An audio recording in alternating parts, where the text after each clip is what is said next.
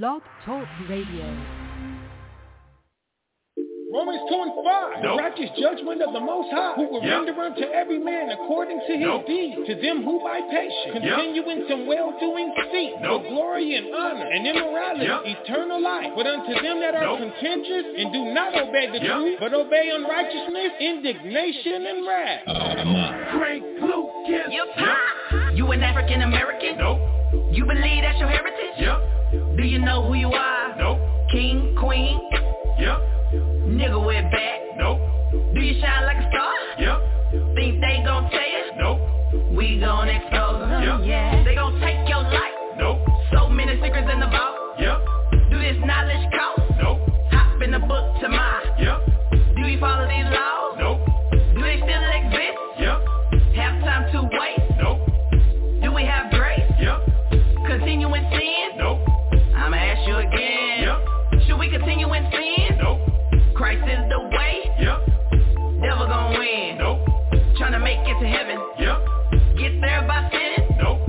Follow the commandments? Yep. Everybody got choices. I chose this walk, so I keep on trying. Everybody got choices. Choose the right path and nothing can stop us. Everybody got choices. Righteous life, devil don't like that, nah. Everybody got choices. Choose the right path to save your soul. Never going back. No, no, no. Forward to the kingdom. Yeah, yeah, yeah. The devil won't win. No, no, no. Leave all that sinning. Yeah, yeah, yeah. I'm never going back. No, no, no. Forward to the kingdom. Yeah, yeah, yeah. The devil won't win. No, no, no. Leave all that sinning. Yeah, yeah, yeah. Everybody got choices. Nope. Yeah. Yep. Everybody got choices. Nope. Yeah. Yep. Everybody got choices. Nope. Yeah. Yep. Yep. Everybody got choices. Nope. Everybody got choices. Yep. Is it cool to be gay? Nope. Did he make us straight? Yep. Is the Most High plan? Nope. You gon' learn today? Yep. Do you understand grace? Nope. Remember Noah's day? Yep. Did more than 8 people live? Nope. Will it be the same way? Yep. Is a broad way to heaven? Nope. Is a broad way to hell? Yep. You choosing death over life? Nope. You gon' change your life? Yep. Do you love these streets? Nope. Do you see police? Yep. You wanna get shot down? Nope. You remember Mike Brown? Yep. You ever read your Bible? Nope. You wanna know your tribe? Yep. You know you more than a slave? Nope. Don't you wanna be saved? Yep. You ever been baptized? Nope. Wanna get in that water? Yep. Ever confess your sins? Nope. Ready to lift your hands? Yep. Amen. Everybody got choices. I chose this walk, so I keep on trying. Everybody got choices. Choose the right path and nothing can stop us. Everybody got choices. Righteous life, devil don't like that, nah. Everybody got choices. Choose the right path to save your soul. Never going back. No, no, no. Forward to the kingdom. Yeah, yeah, yeah. The devil won't win. No, no, no. Leave all that sinning. Yeah, yeah, yeah. I'm never going back. No, no, no. Forward to the kingdom. Yeah, yeah, yeah. The devil won't win. No, no, no. Leave all that sinning. Yeah, yeah, yeah. Whose life to choose from? You have to choose one. Who you gonna choose the most? Tired Satan to choose. Whose life to choose from? You have to choose one. Who you gonna choose? Who you gonna choose? Should I live a simple life? Nope. Should I repent and be baptized? Yep. Will Amalek ever be nice? Nope. Was our Savior crucified? Yep. Does this world love the Most High? Nope. Is the wicked gonna burn? Yep. Will we fall forever? Nope. Will we ever get our turn? Yep. Side to choose from. You got to choose one. Who you gonna choose the most? Tired Satan to choose. Two sides to choose from. You got to choose one. Who you gonna choose? Who you gonna choose? Got to choose. Alright. We're gonna learn today. Alright. We're gonna learn today.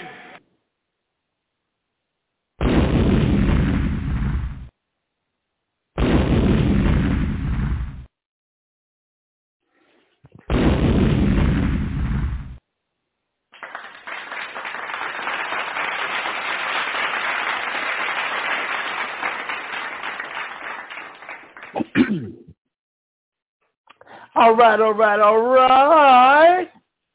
Shalom to the 12 tribes worldwide. Yahweh by Hashem, Yahweh Shai Barak Thumb. and to the sisters out there, Yahweh Shema Allah, done by Hashem Yahweh Shai. And what I said was the Most High in Christ. Bless you to all the brothers out there and to all the sisters out there. May the Most High watch over you in the name of Christ. Shalom. You reached another episode of Bible Talk. I've decided to go ahead and change the name. Just like we have a name change going on. If you haven't noticed with Bible Talk, with our classes in Houston, hell, even San Antonio, Houston, Norfolk, and Rochester. We've had the ISBHPK title for such a long, over 10 years. But what we're seeing is that so many people, when they do an internet search for ISBHPK or the Israelite School of Biblical History and Practical Knowledge, ISUPK keeps coming up. And we are definitely affiliated with all Israelite groups, anybody who's trying to help wake up the 12 tribes of Israel and trying to help get us back to the Most High. We're with them. But to say that now, if it's not under General Yohana or under this person or that person, whatever, it's not the truth, we don't subscribe to that. Because how can you not be the truth when we're dealing with our nationality? Right, and dealing with our nationality, we are who we are. That's our nationality. All right. So what was decided was we're going to change the name, and for the brothers, the families, the schools in Houston, and Norfolk, and Rochester, they're going with the title of Stream of Wisdom, or SOW, for the Stream of Wisdom, Houston, Stream of Wisdom, Norfolk, and the Stream of Wisdom, Rochester. And then for our school here in San Antonio, the name was already the Sword of Truth. That was established back in 1991. So the school here in San Antonio is still the Sword of Truth. Is no longer just known as the ISBHPK. And the reason we even came up with the ISBHPK, just a little trivia, a little history, is that we were starting to do a lot of we were starting to go to a lot of colleges, and we were starting wanting to put on a lot of seminars. So in doing so, and wanting to have some cohesion and some unity, we came up with the Israelite School of Biblical History and Practical Knowledge, because that's what we deal with. We deal with biblical history, and we still want to keep the thing that, but the Bible is not a religious book. It's a book of practical knowledge. So that's why we went with the ISBHPK. But just to avoid any confusion with anybody that wants to get our content, because, again, when you do a internet search for us or Google search for us or a series or whoever search for us, it will always lead to, which is not a problem, but if you're trying to get our content, it will lead you to the Israelite School of Universal Practical Knowledge. So the decision was made to go ahead and change the name. So with that being said, again, the school here in San Antonio is the Sword of Truth San Antonio, the SOW, the Stream of Wisdom for Houston, the SOW or Stream of Wisdom for Norfolk, and the SOW Stream of Wisdom for Rochester. As far as Bible Talk, when we first started our Bible Talk, for those who have gone back and listened to the archives, you're checking this out. When we first started, it was started here in San Antonio with the Sword of Truth. So for many years, we were the Sword of Truth Bible Talk, all right? And then when they're showing some of that unity and that cohesion, we went with the ISBHPK Bible Talk. But it's been changed again. You know, Israel, you know how we are. Since it changed again, we're going to just leave it at Bible Talk. I'm going to change the everything to Bible Talk. And what you'll be able to do is, after today's episode, when you're searching for us on Blog Talk, or you're searching for us on, I got to check all that, on Google Podcasts, on iHeartRadio Podcasts, on Apple iTunes Podcasts, or Podcast Addict, see if I can go ahead and make the adjustment to where it'll just be Bible Talk. All right, I'm see if I can go ahead and just get that, if that's available, for it's just Bible Talk. So you'll be able to find us, okay? So, but all that being said, you've reached another show, another class. Thank you. My name is Mashaba. I am one of the teachers here, and thank you. Thank you for tuning in.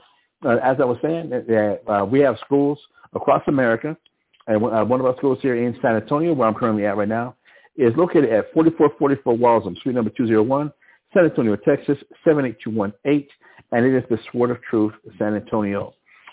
They have classes every Monday, Wednesday, and Friday from 7 p.m. to 10 p.m., and on Saturdays starting at 10 a.m. And if you can't actually visit the school, which we invite everybody to do, please check them out on YouTube at Sword of Truth San Antonio on YouTube. Again, on Monday, Wednesday, and Fridays from 7 to 10, and then Saturdays from starting at 10 a.m. For our school in Houston, in the Houston area, which is located at 231 FM Road 1092, Stafford, Texas, 77477, being the actual physical address there. They have classes Mondays and Wednesdays from 7 p.m. to 9 p.m., and then on Fridays from 6 p.m. to 8 p.m.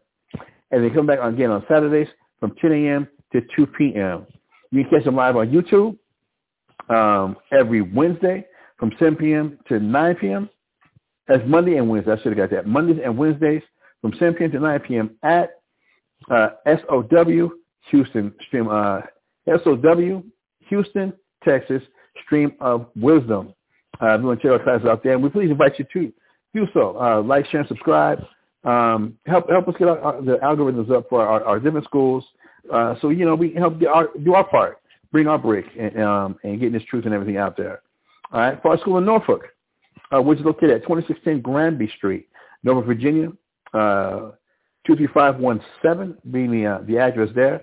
They have classes every Tuesday, Thursday, and Friday, starting from 7 p.m. to 9 p.m., and then again on Saturday starting at 12 p.m. noon. Okay, you can catch them live on Facebook Live at SOW Stream of Wisdom Norfolk on Facebook every Tuesday and Thursday from 8 p.m. to 10 p.m. and they come back on YouTube every Saturday starting at 12 p.m. We invite you to please check out our school out there. For our school our school in Rochester, SOW Rochester Stream of Wisdom is located at 1600 Lyle Avenue, Suite number 1A, Rochester, New York, 14606, being the address there. They have classes every Tuesday and Thursday from 7 p.m. to 9 p.m., and then on Saturdays starting at 10 a.m. If you can't actually make the class, check them out on YouTube as well at SOW Rochester, New York, Stream of Wisdom on our YouTube channel there. 7 p.m., 9 p.m. on Tuesday and Thursdays, and then on Saturdays starting at 10 a.m. as well. The other YouTube channels that we have that we invite everybody to please like, share, and subscribe to is the Hidden Truth Bible Show, the Israelite Media Corps, and 5 Minutes of Wisdom. Y'all want to check these out. They are doing some fantastic work with each of these media sources on YouTube. Please like, share, and subscribe. Go and check it out. All right, please go and check it out. You're really going to be the information, the wisdom, the understanding, the practicality that comes from these things, and even the current events that's taking place. Do yourself the favor. Keep your knowledge up. Keep your teaching up. Check our sources out. You really will like it. All right? You really will like it. And share it. All right? Share this information. Share the links out to get in touch with us. That's for our schools. As you know, here with the Bible Talk, we do broadcasts every Monday through Thursday from 10 p.m. to 12 noon. We try and keep it in that range from 10 a.m. in the morning, 10 a.m. to 12 noon, Monday through Thursday. And then come back on Friday nights from 8 p.m. to 10 p.m. On Mondays, you got me, Mashaba. On Tuesdays, you have the excellent history class from the brother Tazapah for Tazapah Tuesdays. Please check that out. Yeah, I come back on Wednesdays, you got me again, and then on Thursdays, you got the brother Tazapah with the other class that he does called For Your Information. That's on Thursdays, and then on Friday nights, we have Friday Night Bible Breakdowns with the brother Bonabad every Friday night starting from 10 p.m., starting from 8 p.m. to 10 p.m. So please check us out here on Blog Talk. All right? Please check us out on Blog Talk. Pass the word, share the word. That when our classes are live here on Blog Talk, you can call in at area code 646-668-2568. You're ready to call in and be able to listen to the show, or you go through your web browser. The web browser, you can read us at www.blogtalkradio.com. For now, go to the search box and type in Mashaba, M-A-S-H-A-H-B-A. That'll bring you to our episode page, and when we're live, it'll say on air now. Click the play button, and you'll be able to listen to the show through your web browser. All right. If you're going through the web browser, just know that for Monday through Thursdays, you only get we only give us 2 hours through the web browser. All right. So if the class is a little bit longer, it's going to cut off at that 2-hour mark. But if you call in and the class is a little bit longer, you'll be able to listen to the show in its entirety. If you miss any part of our shows, whether myself on Mondays, Talks on Tuesdays, myself on Wednesdays, Talks on Thursdays, or About on Fridays, please go to www.blogtalkradio.com /Mashaba, MASHAHBA, where you can find all of our episodes that we've done going all the way back to February 28th, 2010. If you want to check it out, or Podcast Addict, Google Podcast, iHeartRadio Podcast, or Apple iTunes Podcast under ISHBK Bible Talk. Where you'll be able to, if there's any show you missed, any class you missed, any information that you missed, the brother Testify is excellent at bringing out resources as far as books that you can go online and purchase. When he does his current events, you actually get the same websites that he's going to and get information from. So you go back and get all the information. You get everything. So we're trying to provide it. We're trying to do some good, y'all. We're trying to do some good. All right. The other announcement I wanted to announce is, as we have the month of September rapidly approaching, brothers and sisters, the month of September is rapidly approaching. We have some high holidays coming up. All right. We do have some high holidays coming up. Coming up September 14th, 2023 at sundown, we have the Memorial of the Blowing of Trumpets. All right. We have the Memorial of the Blowing of Trumpets, which will begin September 14th, 2023 at sundown. And the Memorial of the Blowing of Trumpets does end September 15th, the next day. It's a one-day celebration. September 15th, 2023 at sundown. All right. So we have the Memorial of the Blowing of Trumpets coming up September 14th, 2023. Mark the calendars. That's one of the high holidays coming up that we got to be conscious of. Then we know 10 days later we've got the Day of Atonement. All right, we know we got the Day of Atonement, which is the 7th month, the 10th day of the Hebrew calendar. We have the Day of Atonement, the only fast that the Most High requires for the whole entire nation of Israel to partake in. We don't eat or drink anything for a whole 24-hour period, and getting things right or setting the tone back right with the Most High. That begins at sundown, September 23rd, 2023, and it ends September 24th, 2023. That's the Day of Atonement. Then after that, from the 7th month, 15th day, to the 8th month, 22nd day, we have the Feast of Tabernacles. The Feast of Tabernacles begins September 28th, 2023 at sundown, and it will end October 5th, 2023 at sundown. Now, I haven't got all the details, but the school here in San Antonio, the Sword of Truth, they will be doing a Feast of Tabernacles, and they're trying to get the same spot that they got last year, the same campgrounds that they got last year. And I'm not sure exactly what the negotiations are with that, but I'll keep everybody informed. Get your money in. All right, that's where we're going to do that camping for that overnight camping where we all come together and we live in those tents. All right, and we're all together and we have a great time. So get it together. All right, get yourself together. Just get ready for it.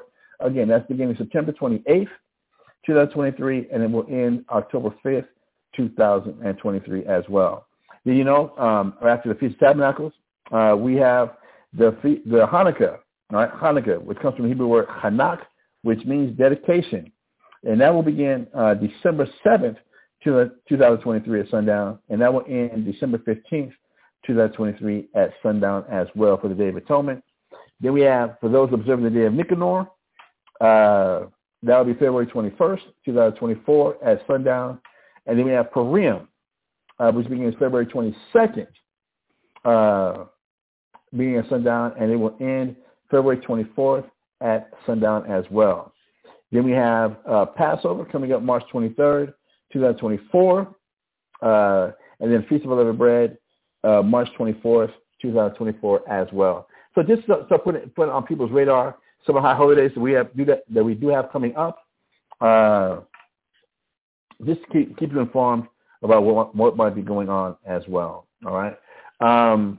With that, brothers and sisters, it's part of the show where I like to send up prayers for brothers and sisters and families that need a little extra prayer. We all need prayer.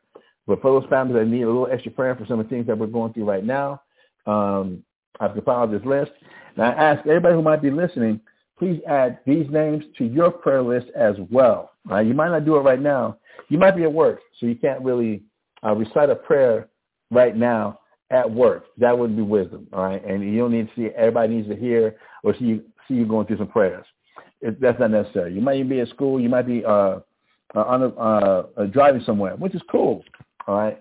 But when you're setting up your own individual prayers, please add these names to your prayers as well, all right? So I'm going to start this prayer off like this. I'm going to go back and forth from English to Hebrew or the Paleo-Hebrew as we're in the process of getting these things together. So we begin like this. Yahweh Ba'ashem Yahweh Shai,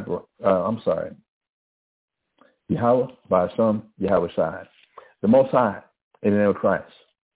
Please listen to us now. Baba Washah, Shemai Vanawa, Aitha. Right now, Yamin Aitha. Please send Michael and the holy angels. Baba Washah, Shalak, Michael Allah, Wa Allahayim, to watch over Shema'al. Bless, Barak. Heal, Rapah. Protect, Hagan. Strengthen, Chazak. Help, Izar. And please take away. And while Baba Washah, Lakwak Mayan, all evil, call Rai. Evil people, Rai Aim. Evil spirits, Rai Rachayim. From our brother and sister here in San Antonio, Tahawam and his wife Wardaya and their family. For their brother John Span, who just had cancer surgery and is in the midst of recovering from that right now. Continue prayers for Miss Catherine Ma Dukes, Tazapa's mother. Continue prayers going on for Becky and Darrow and Becky's sister Carmen up there in Albuquerque. My in-laws, the entire loveth family, my father-in-law, my mother-in-law, my brother-in-law, and my sister-in-law, and all my nieces and nephews, for the entire loveth family. The entire Coates family, the brother Gabar Kawa's family, as well as his sister Robin, and the kids Ben and Dahlia, and for the parents of the Coates family. Continue prayers going for Kazaki and his family out there in Norfolk, Virginia. For the sister Anagasia, all right? For the brother Fahawam out there in Houston. For the other brother Fahawam here in San Antonio, West Beverly. For the sister Ayana, who is the wife of brother Award Nair, Ayana. For some special needs children, Father. For the daughter of Tazapar and his Arataya, daughter Cece. For the daughter of Gabarkawa and Anagasha, their daughter Aijali.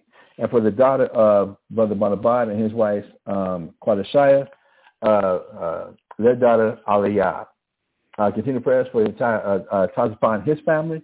For the brother Quadash Gabar here in San Antonio. For the brother Yanawatan up there in Albuquerque.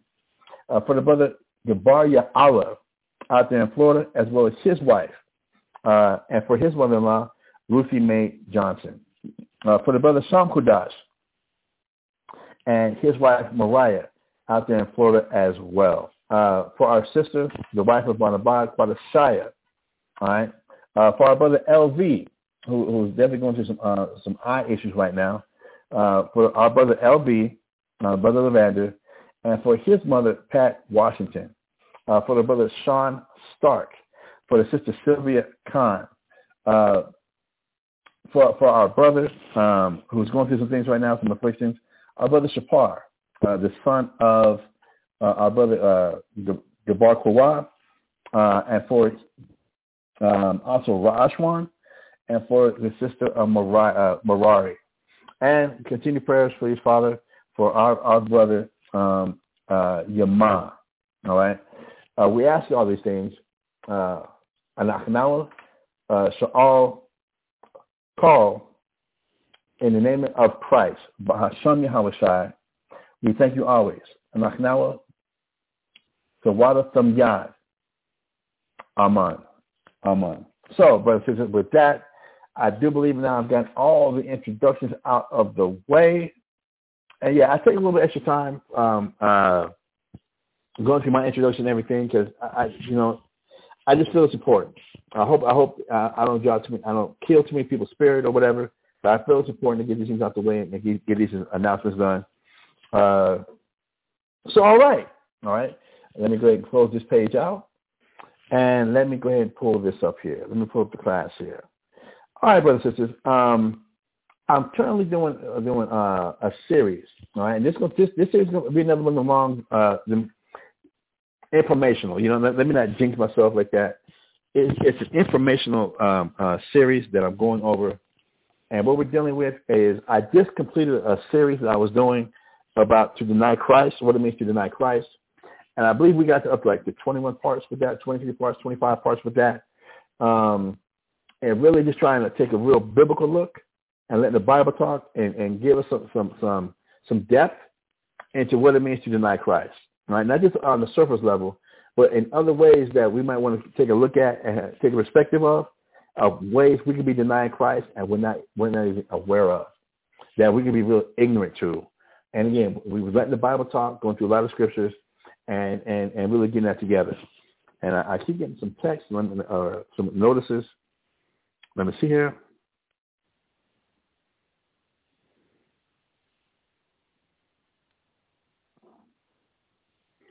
All right. A spam. Okay.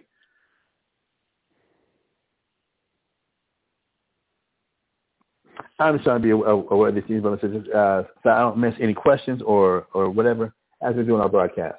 But as I was saying, I started this new series I'm going over to deny the true birth of Christ.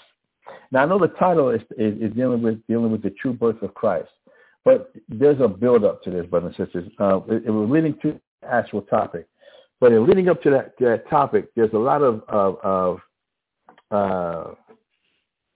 background information that if we're going to understand the true birth of Christ, there's a lot of background information that we've got to get together, that we've got to understand, that we've got to absorb, that we've got to study, that we have to be conscious of in dealing with the true birth of Christ. Right? We have to. It's very necessary. So this is part 4 of this series that we're dealing with to deny the true birth of Christ. And what we've been covering so far, and we're going to continue to cover, is the importance that we use the whole entire Bible in understanding who Christ was, why he was the Messiah, why he was born, and what his job is. And when we use the whole entire Bible, we're going to realize that a lot of the conditioning and the teaching that we received through religion has holes in it. It's been faulty. It's not 100% solid. It's not 100% concrete as far as the scriptures go. As far as understanding the people, understanding the Hebrew Israelites, understanding our forefathers, the Hebrew Israelites, our culture, our talk, our slang, our mentalities that we find in the scriptures that are recorded in the Bible.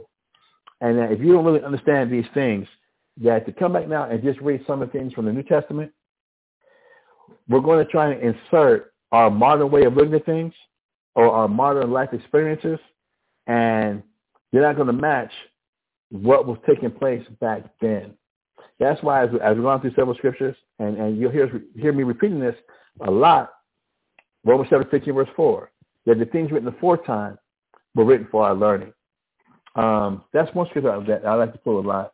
And let me get this other one real quick also. It's 2 Timothy.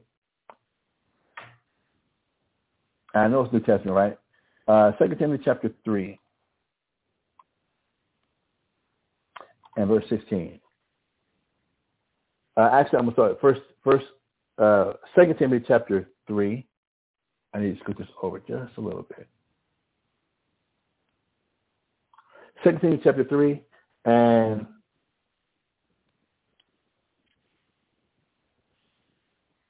I'm going to start with verse 15. All right, 2 Timothy chapter 3 and verse 15. All right, if you want to join me. And I do ask, brothers and sisters, if you listen to any of our shows, whether it's the podcast that I'm doing on Mondays and Wednesdays, any of the stuff that Tazpa's going over, it's a lot of information, all right, that's been compiled. It's many hours and hours of study that's been compiled to make sure that we're really trying to make sure we are concerned about our salvation as much as anybody. So we don't want to be false prophets. We don't want to be giving anybody any wrong information. So it's a lot of studying that takes place. And we ask that you write the scriptures down with us as well, and don't just be just a listener. Don't just be a hearer, but write the scriptures down and go back over them and see, is this what it's saying? Do that study. Put that work in. Don't just be gullible. All right? Don't just be gullible and because you might like the sound of my voice, which I don't know how it at 54 years old, it still it cracks. I don't realize how much I do stutter, and I'm not aware how many times I say the word The sister Ali Ashabai, the sister of Brother Gabadia Allah out there in Florida, rest in peace. When I was doing, we started this back in 2010. She was going through and taking our classes, taking our shows, and she was cleaning them up, and she was taking out all the and taking out all the all the and all the repeats or whatever. And what would be like an hour-long show, which by the time she got finished, it'd be like 50 minutes. That's how many and stuff I'd be using. And I guess, it just got to her. So that for all the beautiful things that Yashabai did do, that was one of the things she also did provide. So I hope you're not just caught up in a cult of personality that my voice is so hypnotizing or hypnotic, which I don't know how it is. But with my tooth missing, and I'm still, trying to get the insurance together of trying to get my tooth fixed. So I got an extra lisp. I have an extra lisp that I speak with, as well as I've got a crazy accent that's for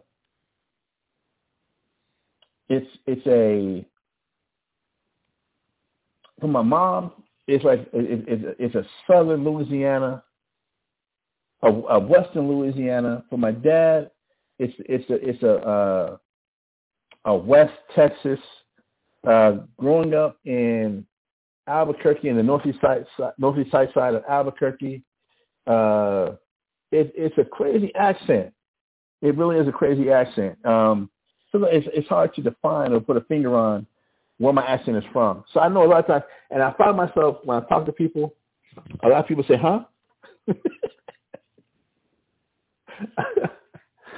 What? And then I know there's times when I get passionate, I could talk very fast.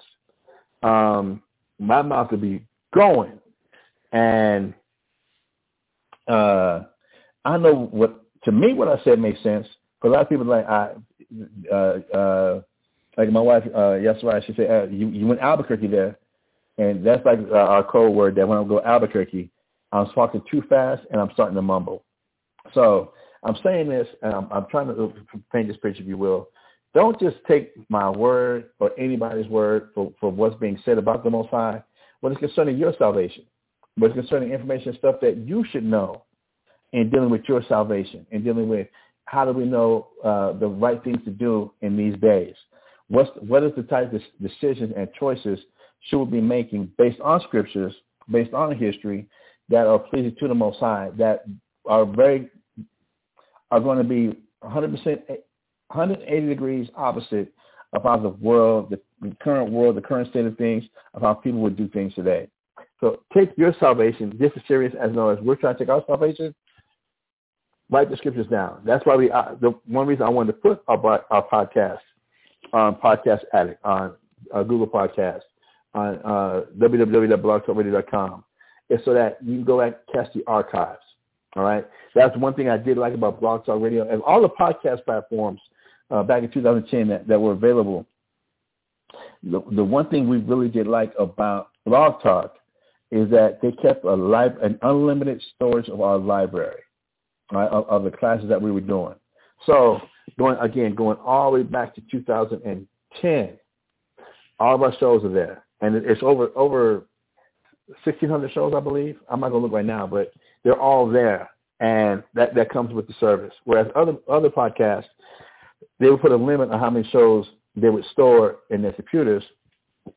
Blog Talk was like, no, it's unlimited. So go back and study, brothers and sisters. Please go back and study. All right, go back and study. So go right now to 2 Timothy chapter 3, verse 16. At verse 15. 2 Timothy chapter 3, verse 15. I'm getting the hiccups now. I'll take a little sip of this tea.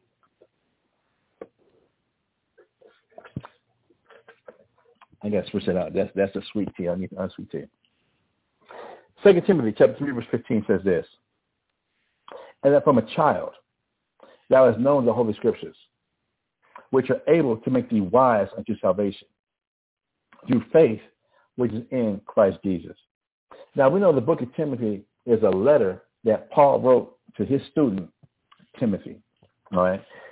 The first Timothy was the first letter Paul wrote to Timothy, and 2 Timothy is the second letter Paul wrote to Timothy concerning the things he was looking for.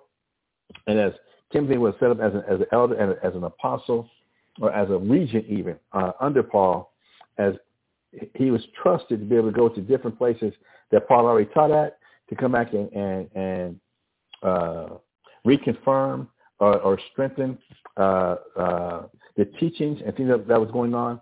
That this was a letter from Paul to Timothy, right?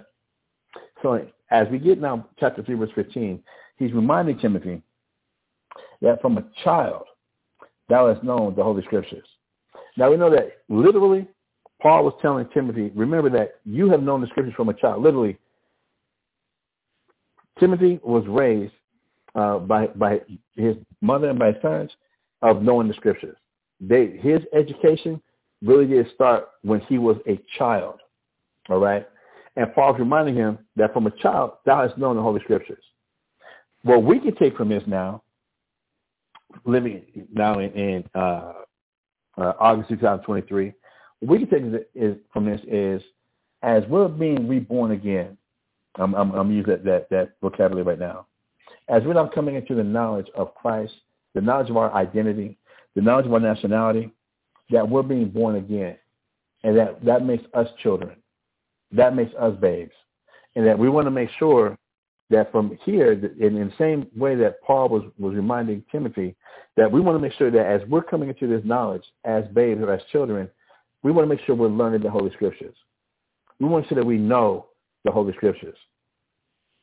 Now, what I like to remind people, or to bring this perspective in also, is remember, when Paul wrote this letter to Timothy, there was no New Testament.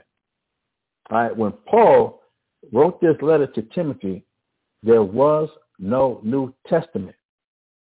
This was a letter, right? So then, if we understand this, if we just take a hold, grasp that concept just for a minute, there was no New Testament. So what is it that Paul now is reminding Timothy of, that Timothy knew from a child? The Holy Scriptures. For this time, at this time Paul wrote this to Timothy, the Scriptures would have been what we call today the Old Testament. The Old Testament and the Apocrypha. The scrolls, the Torah, the writings of what we call, have been compiled as the Old Testament, as well as the Apocrypha, that from a child, Timothy knew the Holy Scriptures. There was no New Testament. Paul goes on to write and remind Timothy, it says, which are able to make thee wise unto salvation. The Scriptures are going to make us wise unto salvation. And brothers and sisters, I've done a series on this here, salvation. That's probably a 50-part series.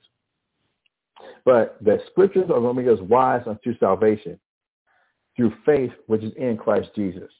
That if we want to understand salvation, and we want to know what's the right choices to make in dealing with our salvation through Christ, you have to know the Holy Scriptures.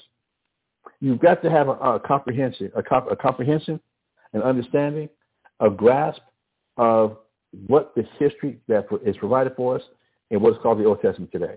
If you will understand what it means to have faith in Christ Jesus.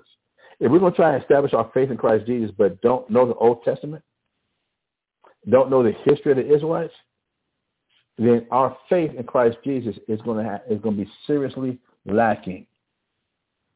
We're not going to really understand what we should be doing and what's the right choices to make, or what it means to have faith in Christ Jesus. And understanding the word Christ Jesus, the word Christ means anointed. Greek word for meaning anointed. Jesus means Savior. If you understand the scriptures, you have no idea what the salvation is talking about through the anointed Savior. In Israel, that when a person was chosen as king, they were anointed. So with that concept, I know this is going to be weird and different for a lot of people. If we understand that every king in Israel was anointed king when he took the rulership, when he sat on the throne, that would mean that there were many Christs, because the word Christ only means anointed. If we look at the word Jesus, that means Savior. There were many saviors that were dealing with the Israelites in the Old Testament. And you read Nehemiah chapter 9, verse 24 through 26, when it comes to that there were many saviors. So if we don't have a comprehension of the Old Testament and the history that comes from the Old Testament, we are really not going to understand what the salvation and what it means to have faith in Christ Jesus. If you don't understand where the Israelites are coming from and what the history of the Israelites and how many times the Israelites had saviors to come and save us and why we had to be saved, what were we doing that we needed to be saved, and then how did that take place? If we don't have a concept of that, there is no way we're going to truly understand what it means to have faith in Christ Jesus. Now, if we're only coming from a religious point of view of today's modern religions, from Baptist to Methodist to Pentecostal to Seventh-day Adventist to Mormon to Methodist to non-denominational, if that's where our foundation is coming from, our starting point is coming from, then we really do not have faith or have an understanding in who Christ Jesus really is and what his purpose is and why he even has that name. All right? So verse 16 goes on to say this. 2 Timothy chapter 3, verse 16 says, all scripture is given by inspiration of God and is profitable for doctrine, for reproof, for correction, for instruction in righteousness. Instruction in righteousness. Instruction in how to do things the right way. All scripture. And again, we cannot let this slip by us. What scripture was available to Timothy when Paul wrote this letter to him? It's only what we would call today the Old Testament and the Apocrypha. All the scriptures contained in what is known as the Old Testament today and the Apocrypha. If we're not familiar with the scriptures and the history, how can we be instructed in what righteousness is? How are we going to know how to be corrected? How are we going to be able to receive reproof? How are we going to know what it is we really believe in if we don't have that foundation? Verse 17 says this now. 2 Timothy chapter 3, verse 17 says, that the man of God may be perfect, thoroughly furnished unto all good works. Yes, it is possible for a man to be perfect in God. It's possible. It's possible. But a person would have to receive and understand the Old Testament and the Apocrypha, the history and mindsets of the Israelites, how God dealt with the nation of Israel. So that a person can now be instructed in how to do things the right way. So now a man or a person can be perfect in the eyes of God. Like Noah was, like Job was, like Abraham was. It is possible. But we don't know the scriptures, so we know what are the right choices to make. We're going to be lacking. We're literally going to be shooting ourselves in the foot.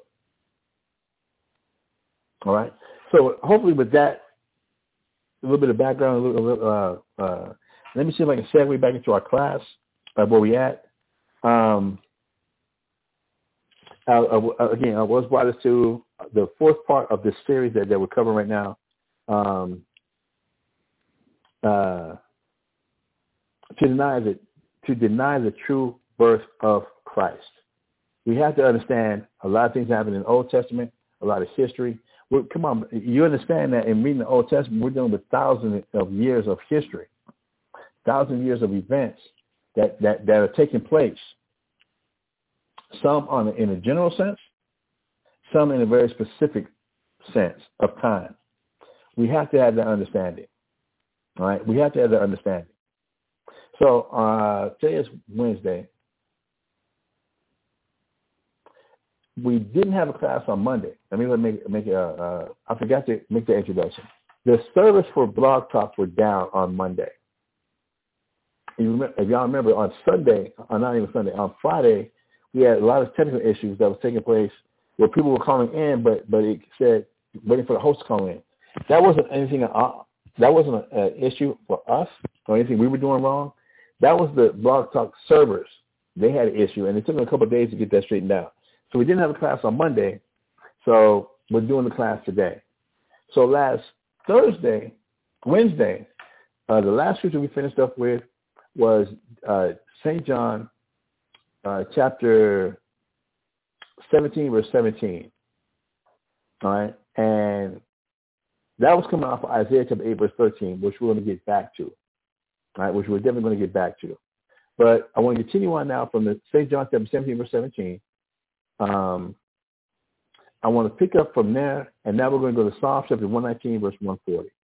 Now we're going to the book of Psalm chapter 119 and verse 140, and dealing with the Word of God, dealing with the Scriptures, dealing with how much study is going to be required, dealing with how much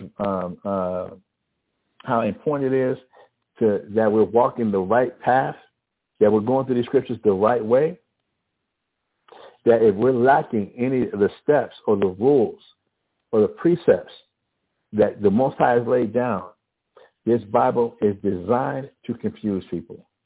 The Word of God is designed to confuse people. It's not written for everybody to get it. Yeah, if we're not going to follow God's rules, that's what a precept is. If we're not going to follow God's commands, another word for precept, we say the Scriptures. If a person's not going to go line for line, here a little and there a little, so that they might have their minds cleansed, have their minds sanctified, have their minds purified, so that we can now be holy, separated, belonging only to God, belonging only to the Most High, different from the norm. And we went over all these things in the series leading up to today. I'm using that to also give a plug to please go check out our shows at blogtalkradio.com. For now, Mashaba, M-A-S-H-A-H-B-A, or check us out on our Google Podcast, Apple iTunes Podcast, or Podcast Addict for any of the shows that you might have missed. I'm trying not to repeat myself so much, because I want to move on. I do want to move on, okay? So now, come to Psalm chapter 119, verse 140. Come to Psalm chapter 119, verse 140. We're being reminded and we're shown in Psalm chapter 119, verse 140, it says, Thy word is very pure. Therefore thy servant loveth it.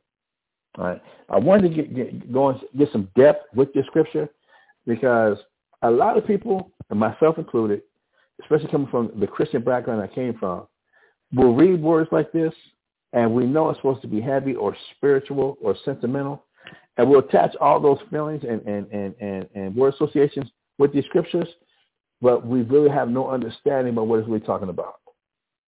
We can catch a lot of inspiration from a lot of scriptures, but we're not catching the instructions that the scriptures does give, that the scriptures does provide. All right? So, again, Psalm chapter 119, verse 140. Thy word is very pure. Therefore thy servant loveth it.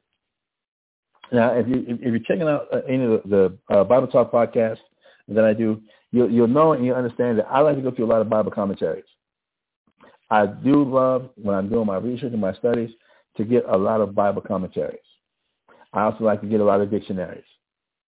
And I'm getting a lot of different versions of the Bible. And the reason I'm doing this, brothers and sisters, is I want to make sure that I'm not just giving you my understanding. And that, again, this is a cult of personality, that you just like my personality, so you're going for it, but you're not going back and doing your own studies. You're not checking out the things I'm going over.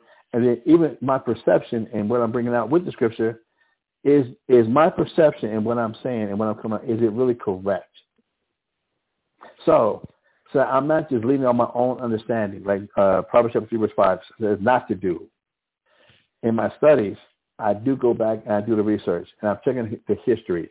I'm checking the commentaries.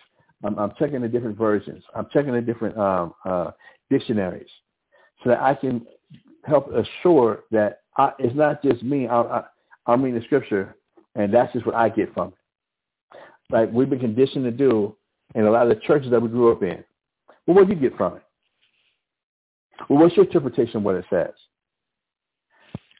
It's from that same mentality that we had. We did the research. That's why we have over 45,000 different Christian religions in the world today.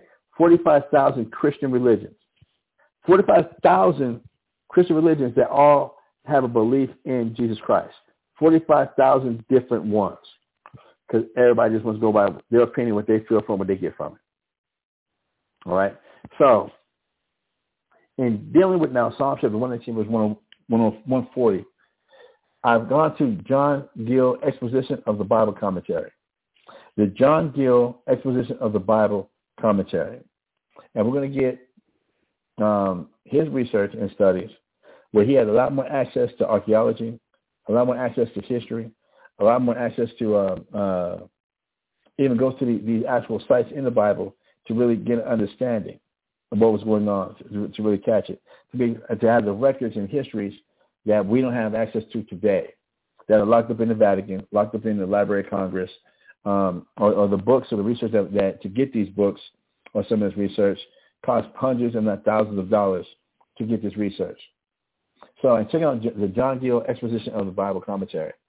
On Psalm chapter 119, verse 140, it says, "Thy word is very pure." So that's what the scripture does say. Thy word is very pure. Now we're going to get to exposition about what this means. All right? It says, or exceedingly purified. True? And it says, as silver tried in a furnace or of earth, purified 7 times. And a biblical reference he gives is Psalm chapter 12, verse 6. For God's word to be very pure, it's free from all drossy matter, free from any mixtures or the corruptions and doctrines of men. I love that. And which tends and leads to purity of heart and life. If we're going to get some understanding, brothers and sisters, why it's so important that we stick to just the scriptures, especially from the Old Testament, the Apocrypha, and the New Testament. If we're not going to stick to God's word that we find throughout the whole entire Bible, if we're just going to stick to one side of the Bible, we're lacking. It's not enough. All right? The word of God is very pure. And I'm trying to get us to bring out or bring to light how important it is that we stick to the scriptures and let the Bible talk. This is what the point of this part that I'm going through in these first couple of series that we've been going through on this topic, how important it is that we stick to the entire scripture. We stick to the entire Bible. That's the point of these series I'm going over right now. I'm really trying to bring the urgency of how important it is that we stick it to the scriptures and we stick it to the context of the scriptures in the right way. That the word of God is as silver tried in a furnace, and it's free from all drossy matters. Like, silver, when it gets dull, it gets that black stuff on it. God's word don't get that. It says it's free from any mixtures, meaning, or the corruptions and doctrines of men. That God's word is free from any corruptions of what men want to bring to what they think, how we feel, how they look at what God means. Because that's impossible. I'm going to try and insert my feelings and how I feel about what these words might mean, and that's what God means. That's ridiculous. Don't be ridiculous. God's word is free from any mixtures. So when we try and come back and mix corruption and doctrines of men, when I try to bring the Quran in with God's word, I'm correcting myself. And now God's word, I'm not getting God's pure word. Now I'm mixed in another element. Like if I got pure silver and now I'm mixing in nickel or zinc, I've just brought down the value of the silver because I'm bringing in these other metals. Well, God's word has been tried 7 times in the furnace. It's been purified that many times. It's that pure. It is totally free from any other material. And I'm trying to bring this out, brothers and sisters, that if we're going to deal with the true birth of Christ or any topic that we might come across, if we're not going to stick to just the scriptures, but we're going to try and bring in the doctrines and corruptions of men, we're not getting God's true pure word. It's not going to happen. If I'm going to just lean to the New Testament, I'm not getting God's pure true word. Not saying that the New Testament is corrupt, but if I'm not getting the understanding and the things that led up to the New Testament from the Old Testament, our understanding is going to be lacking big time. And it's going to be full of corruption and doctrines of men, which we cover in the second and third parts of this series about how people, if we don't stick to the past, the pattern of how God put his word together, that people will be full of vain, empty chatter. People will just be running their mouths about their feelings, about traditions, about superstitions, and it has nothing to do with God's word. Now, the damn thing to do with God's word, that will only lead people to more ungodliness and evil as opposed to the right path, the true path, that narrow path. All right? So reading on with this commentary. So when it says, thy word is very pure. And y'all can look this up online. That's why I said it. It's the John Gill Exposition of the Bible commentary for Psalm chapter 119, verse 140. All right? And again, so when it says, thy word is very pure or exceedingly purified, as silver tried in the furnace of earth, purified 7 times. And the reference he gives also Psalm chapter 12, verse 6. It is free from all drossy matter, free from any mixtures or the corruptions and doctrines of men. So if I'm going to try to bring the Quran in and deal with God's word, I correct myself. If I'm going to try and bring in the Mason education and try and mix up with God's word, I've just corrupted it. The doctrines are messed up. If I'm trying to bring in any religion and I'm trying to match that, intertwine it with God's word, no. If I'm trying to bring in any superstition or even family traditions and try and mix it with God's word, I've corrupted the word of God now. No. My understanding is going to be thrown. It's not going to work. God's word is that pure. We cannot bring in the corruptions and doctrines of men. And reading on with the commentary, it says, and which tends and leads to purity of heart and life. If we just stick to God's word, the Old Testament, New Testament, and we had to stick to that with all the reference and the study that goes along with it, it tells you that it will purify our heart and our life. And what God, and that will make us holy, as we covered in our last series, what it means to be holy. All right? Reading on with the commentary. When the scripture says, therefore thy servant loveth it, here's the commentary now. That which carnal men hate the word of God for. Y'all catch this? If we don't just stick to the pure word of God that is free from the corruptions and doctrines of men, it's free from any other mixtures, that will lead to purity of heart and life. But if we're not going to walk that path that God has established, it says that carnal men will hate the word. That's why carnal men hate the word of God.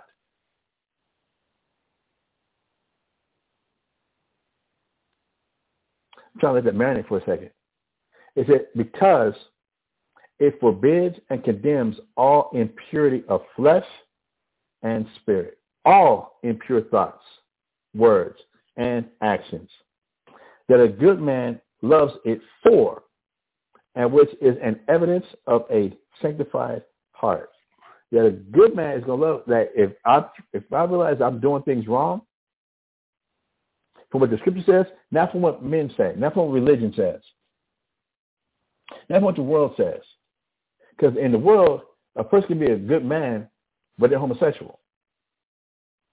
A woman can be a good woman, but she keeps having abortions. Is that the criteria of God when God says, and God's word defines what he says is a good man or a good woman?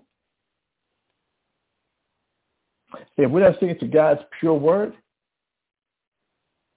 we're not going to understand these things, brothers and sisters, and we'll lead our lives thinking we're doing good, we're being good, we're doing right, but our spirit, our life, our heart, our minds have not been purified, have not been corrected to receive the instruction in what is the right way. Yeah, 2 Timothy chapter 3, verse 16. All right? So I wanted to get these things and going over these things. I want to move on to Proverbs chapter 30 now, verse 5. I want to move on now to Proverbs chapter 30 and verse 5. Hopefully with some understanding that of what's being said here. Let me fix this here.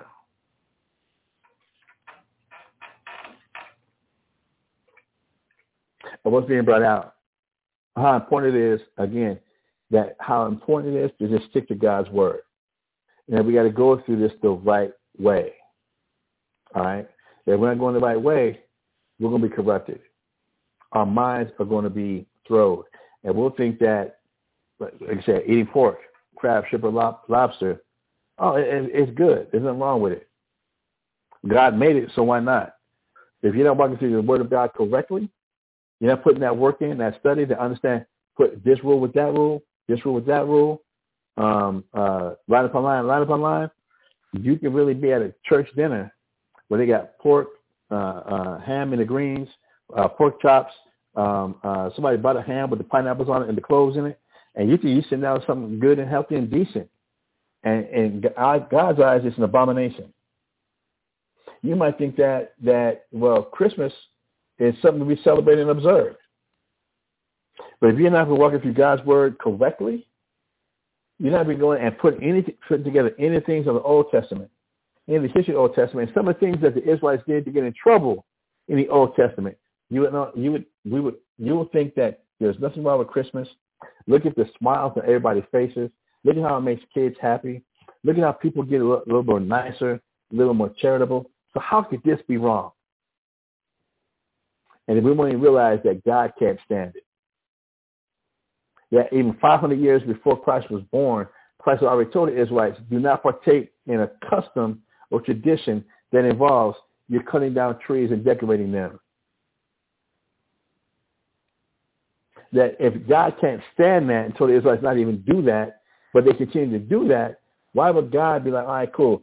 I got mad at y'all for doing it 500 years ago, but now Christ is born, y'all want to set a tree up, and it's something sentimental to you. It's got some meaning to you. All right, cool. I'm going to change my mind.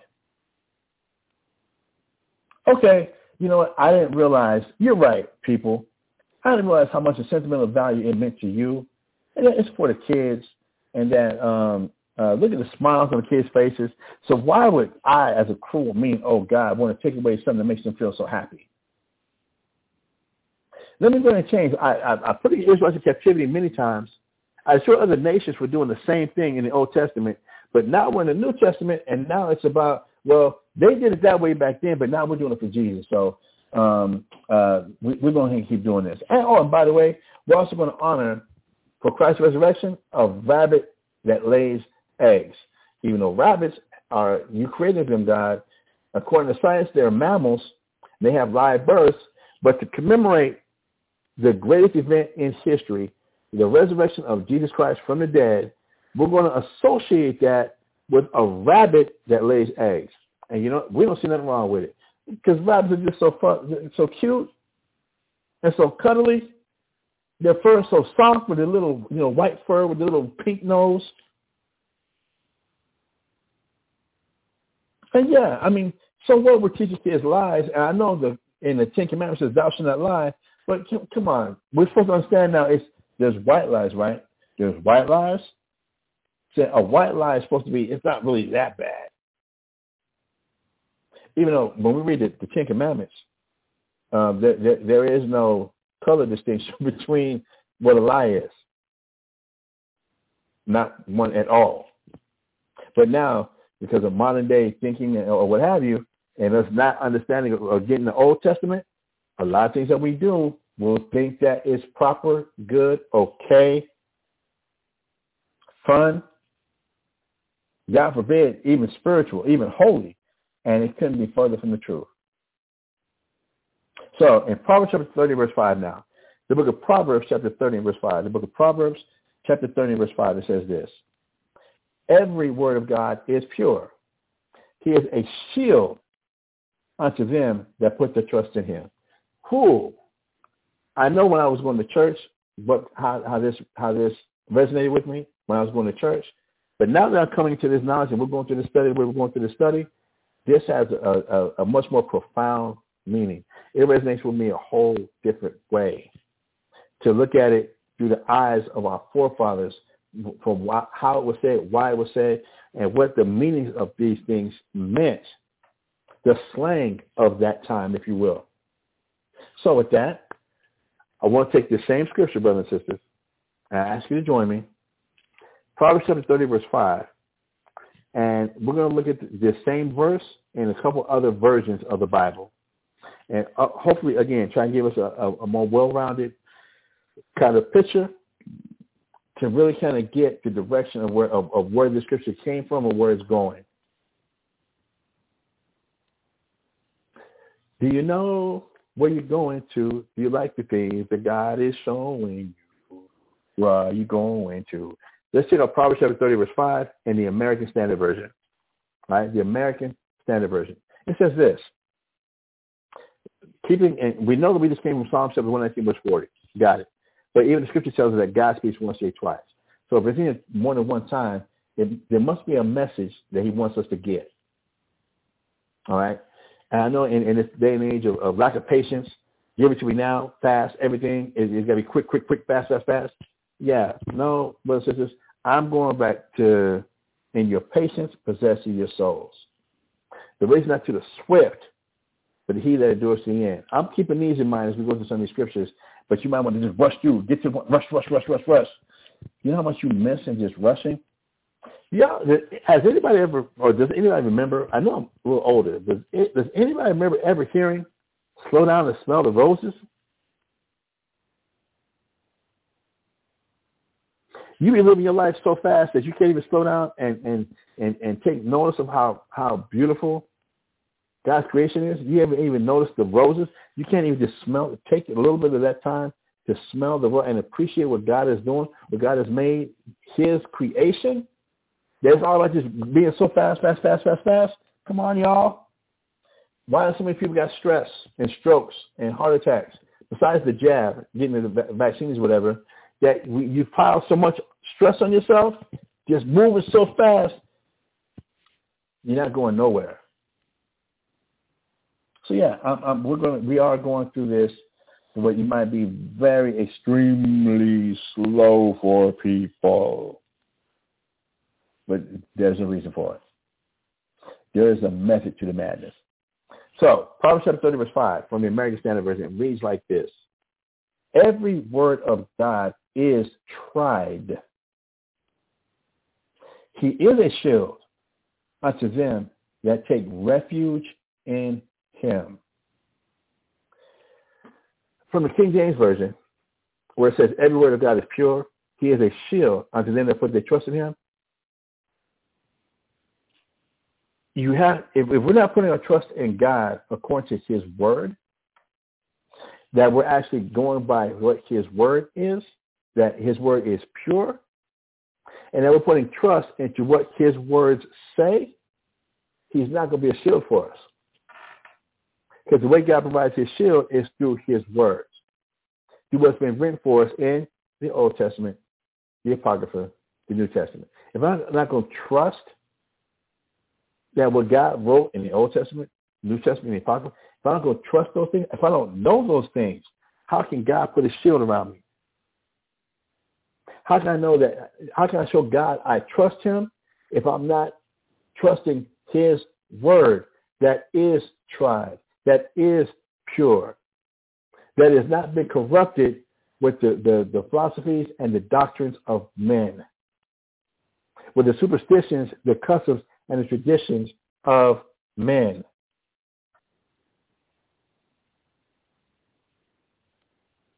We have to, brothers and sisters. We have to. We're going to do this the right way.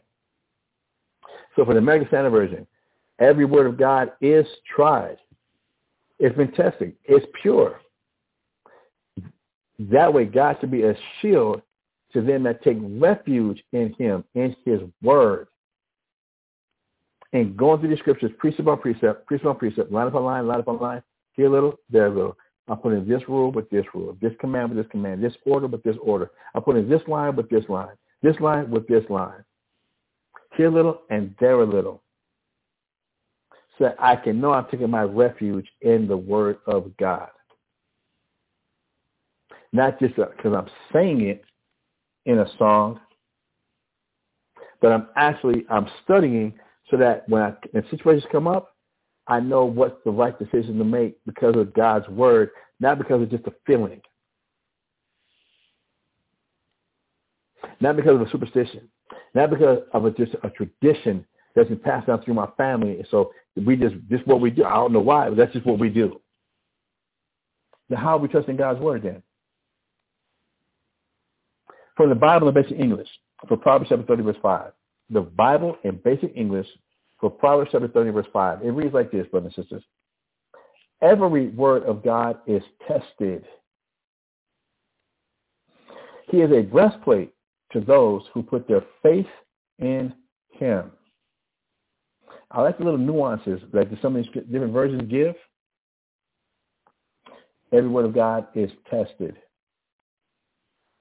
He is a breastplate. You know how people put on a bulletproof vest? In today's modern society, people put on a bulletproof vest to protect their organs from gunfire, to protect their heart, their lungs, the kidney, the spleen, the liver, all the internal organs, the spleen, the appendix, and what have you, that you put on that body armor, you put on that bulletproof vest to protect yourself. Well, how did knights do it back in the day? A knight, like King Arthur and the Knights of the Round Table, they'd have on that steel, aluminum, that iron breastplate to protect them from the swords, from arrows, from a javelin, from a spear, from a battle axe. So this is what it's telling you how God's word is, what kind of protection God's word will really provide for us if we really put our faith in his words that we get from the Old Testament, the New Testament, and the Apocrypha. If we're walking through this, again, precept by precept, line upon line, here a little and there a little, and we're doing it the right way, God's word really will protect us. It's tested. And it will protect those who actually put their trust in, have faith in his word. Have faith in what the instructions say. All right? From the Brenton Study Bible. From the Brenton Study Bible. And again, it's a study Bible, okay? The Brenton Study Bible says, for all the words of God are tried in the fire. Through the fire. You know, Kanye got rich off of that. Got famous off of that. Off that saying. Not from the scripture, from off that saying about through the fire.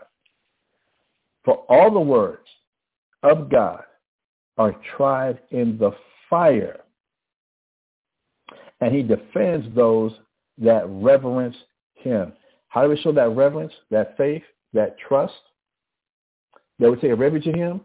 We obey and we follow his instructions, his words, from the Old Testament, New Testament, and the Apocrypha. His word. Now imagine when Solomon wrote this, what were the only scriptures that Solomon had? What was the only word Solomon had at this time when Solomon wrote this scripture? It was less than what we have available to us today. There obviously was no New Testament at this time. Hell, at this time when Solomon wrote this, there was no Apocrypha.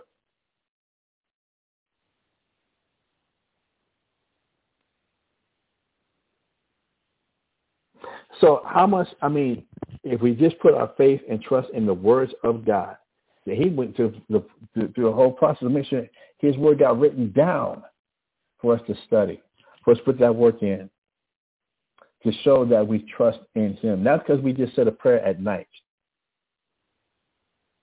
Not because we're negotiating with God. Well, if you pay my bills, God, I can trust you. Okay, God, if you make sure no pain, suffering, and affliction ever comes to me. I never feel any sorrow, any grief, any mourning, and you just make my life completely happy 365 days out of the year, 24 hours a day, 7 days a week, and you cater to everything I want, and then I'll put my trust in you. You can't read that shit nowhere in the Bible. I'm sorry to cuss y'all. We better go back and look at things like how Abraham was tried and tested, and how he put his faith in God, and the Most High brought him through from all the suffering and things he was going through. We better go back and check out Joseph, the things he went through, and had to prove himself. The things Job went through, had to prove himself. The things Isaiah went through, the things Jeremiah went through, the things Habakkuk went through. We better go back and read. What kind of sufferings did Moses have to deal with in dealing with our hard-headed asses? Our stiff-necked rebellious, ready to kill him at a drop of a piece of corn. We was ready to kill Moses.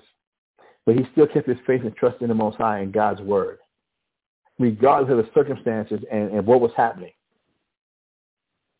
We better go study these things, brothers and sisters. God didn't have thousands or hundreds and thousands of years compiled in these books that we now call the Bible for no reason. He didn't have all this history compiled in this book that we call the Bible just to make some Bible hymns so we can get a tambourine and a banjo and an organ player and just sing songs. All right? From another study Bible, the Berean Study Bible, it says every word of God is flawless. He is a shield to those who take refuge in him. The Berean Study Bible, the word of God is flawless. And yeah, one of the video games talks about, Mortal Kombat, I think it is, flawless victory. Well, guess what? Every word of God is flawless.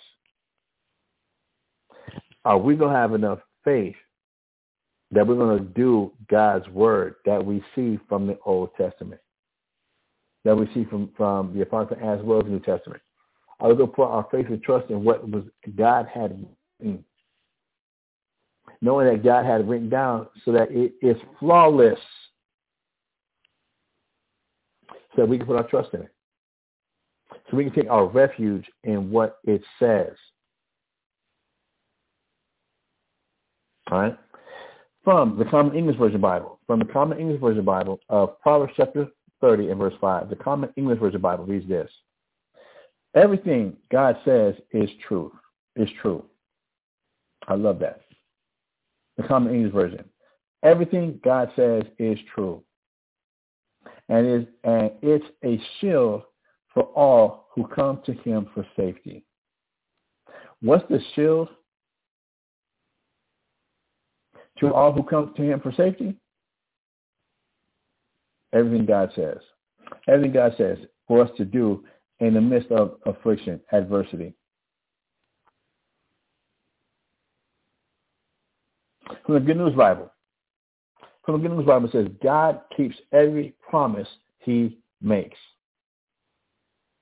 He is like a shield for all who seek his protection.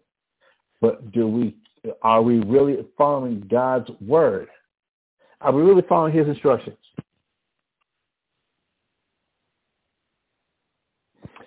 From the Jewish Publication Society, the Jewish Publication Society, all right? It says, every word of God is tried.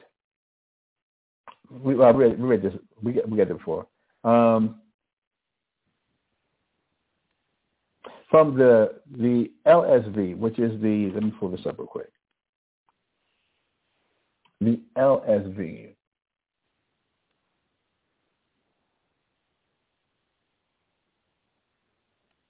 The International Standard Version. Is this the LSV or ISV?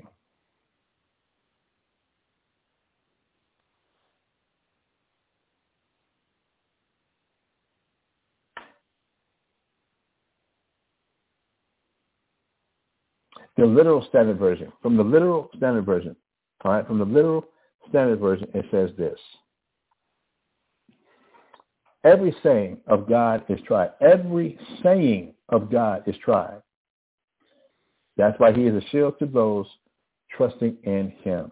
I really hope we're establishing, again, from series 1 to this part right here, I hope I'm really getting this kind of painted and it's coming across how important it is that we stick to God's word in history, God's word through the scriptures, from the Old Testament all the way to the New Testament. I pray that this is the message that's coming across. And I'm trying to stress how important this is, that we stick to the whole Bible and not just think that because we are a scripture of the New Testament, that now I understand everything it is about Jesus Christ. Because if that's the case, brothers and sisters, be warned that we might actually be denying Christ by doing things like that. All right?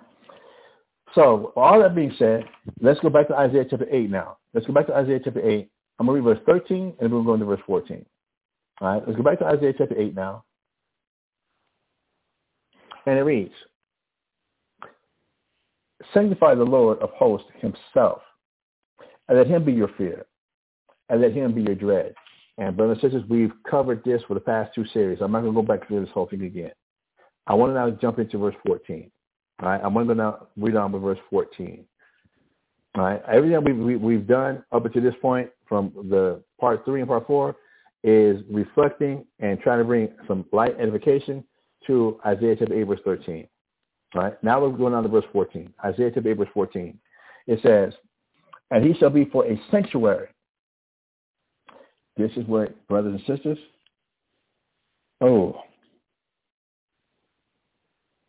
if we're not going to go through this precept on precept, line upon line, here a little, there a little, if we're not going to study to show ourselves approved unto God, a workman who needs not to be ashamed, rightly dividing the word of truth, and all the different words and all the different aspects of what that scripture means. First, I'll tell you, if we do it the right way, the Most High is going to be a sanctuary. God's word is going to be a sanctuary. To do what God says is going to be our sanctuary. But reading over verse 14, it says, but for a stone of stumbling and for a rock of offense to both the houses of Israel, for a gin and for a snare, and to the inhabitants of Jerusalem. What this is telling us, if we're not going to go through this the right way, and we're going to just be stubborn, stiff-necked, prideful, I'm not going to be told anything that why I got to follow that. I'm going to do it my own way. From Frank Sinatra's I did it my way, Bobby Brown's It's My Prerogative, to what I'm sure there's plenty more new songs that carry the same message. That this Bible is written to be a stone of stumbling. It's meant that there's going to be some scriptures and some things that are going to make you fall. They're going to make you stumble. And it's telling you that there's going to be scriptures that are going to be for a rock of offense. You're going to get offended. If we're not going to walk through these scriptures the right way, it's written and it's put together so perfectly by design, on purpose, for people to get offended. Because you don't want to put that work in. Don't want to put that study in. Don't want to receive the instructions in righteousness. Don't want to be reproved. Don't want to be corrected. Don't want to do it the right way, like the Israelite foreparents, like our ancestors have been doing since the days of Egypt, coming out of Egypt under Moses. Have you read how much the Israelites were offended at Moses having to follow the rules that Moses was getting from God, the laws that Moses and direction that we had to follow from God through Moses? How offended we got and how many times we wanted to kill him? In light of which is mind-blowing, which is mind-boggling to consider how hard-headed, how stiff-necked, how stubborn, how pathetic we are. To see all the plagues that just hit Egypt for us to witness God's power. To see from the water turning to blood, the night, the locusts, the lice, the flies, the frogs, the boils, the darkness, the Passover. All the firstborn of the Egyptians died from beast and people. To the Red Sea. We literally walked through dry land, through the Red Sea on dry land, and saw the Egyptian army, those that survived, that was coming for our destruction, swallowed up in the Red Sea, where we just walked through safely because of God, because of Lord God, the God of Abraham, Isaac, and Jacob. In spite of all that was happening and that we saw and witnessed and were the benefactors of, 3 days beyond the Red Sea, we was already bitching, ready to go back to Egypt and kill Moses again after just 3 days?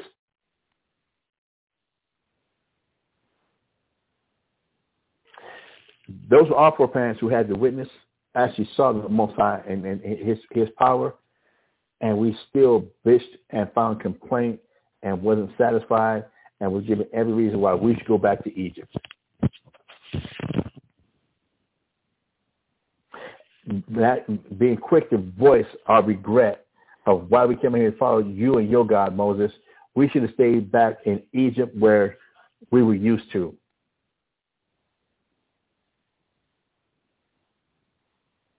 If we're not careful, brothers and sisters, it's a hair's breadth, the width of a piece of hair, how easy it is to fall back into that shit. To fall back into that mentality where our minds have not been purified. Our minds, our spirit have not been sanctified. And we will be quick to follow some corrupt man's doctrines, philosophies, or traditions that we got from our parents, that we got from the world. Their idea of survival, their idea of wisdom, their idea of stability. We will follow that.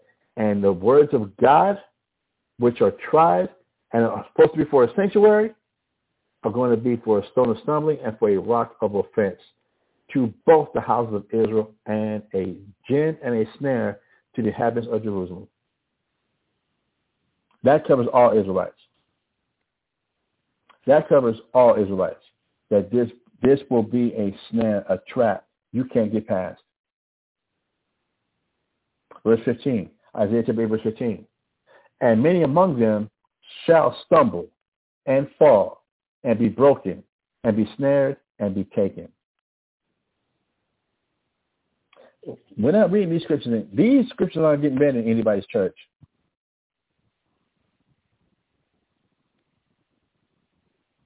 Not this type of history right here. This book, God's word, if we're not going to go through it the right way, it is put together so you get offended and you get trapped in your feelings and your traditions and your customs.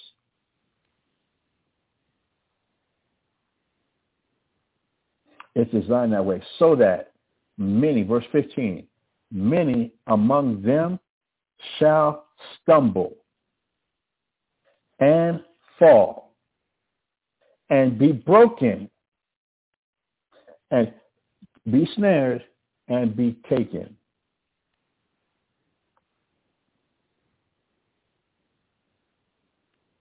if we ain't careful.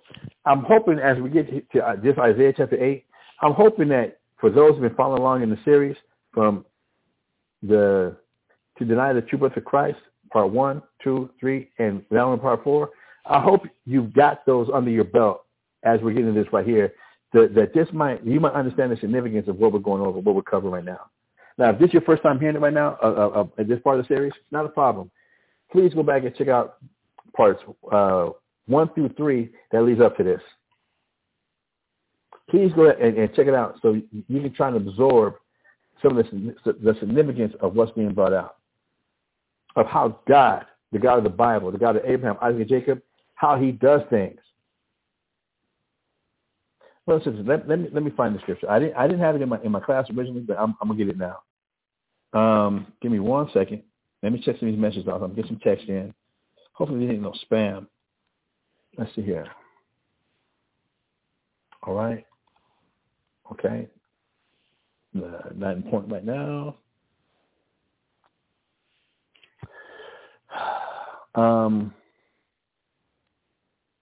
Mark this red. Delete.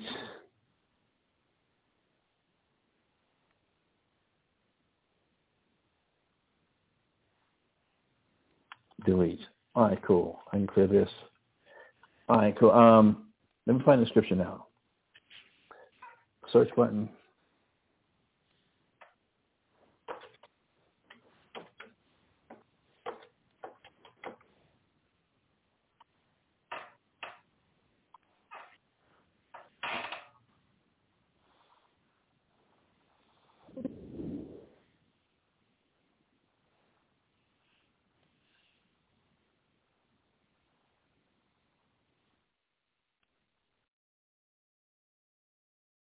Give me 1 second, y'all.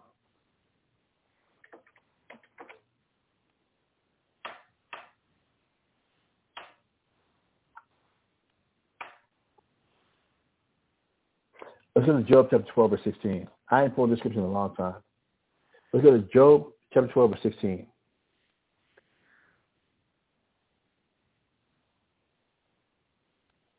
Just get straight to the point. In understanding how the God of the Bible really operates and how the God of the Bible really works, which is so far what we've learned through tradition, through religion, or what have you. Job chapter 12, verse 16 says this: with him is strength and wisdom. The deceived and the deceiver are his. If God wants you to be deceived, he set that up. The deceived and the deceiver. If you got deceived, guess why you're in that predicament? Pride, hard-headed, stubborn, stiff-necked.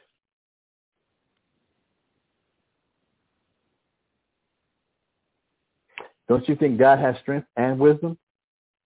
But we know better based on how we feel, based on what our parents showed us, our family showed us, based on how everybody in the world does things. And we're thinking that must be a better way than what God has. Come on, brothers and sisters, do we really go away? And unfortunately, we do. How did the serpent come to Eve in the garden?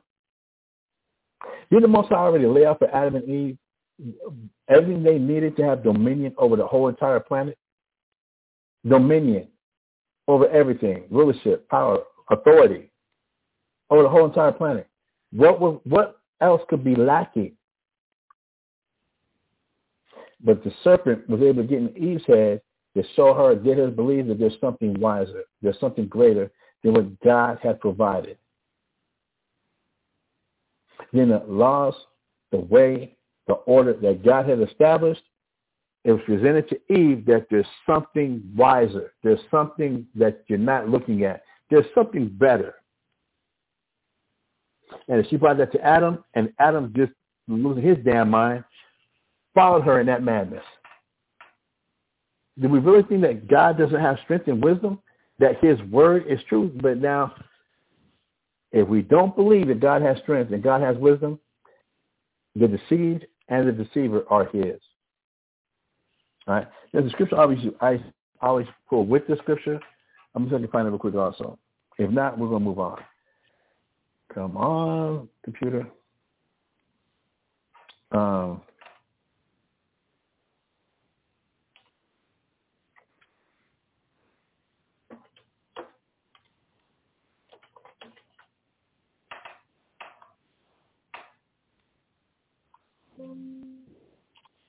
Check this out, y'all.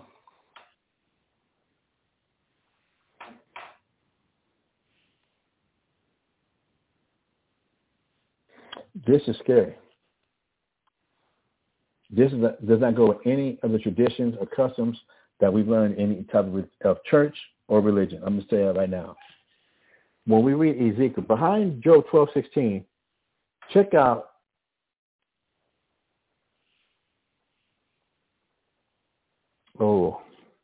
I'm going to start at Ezekiel chapter 14.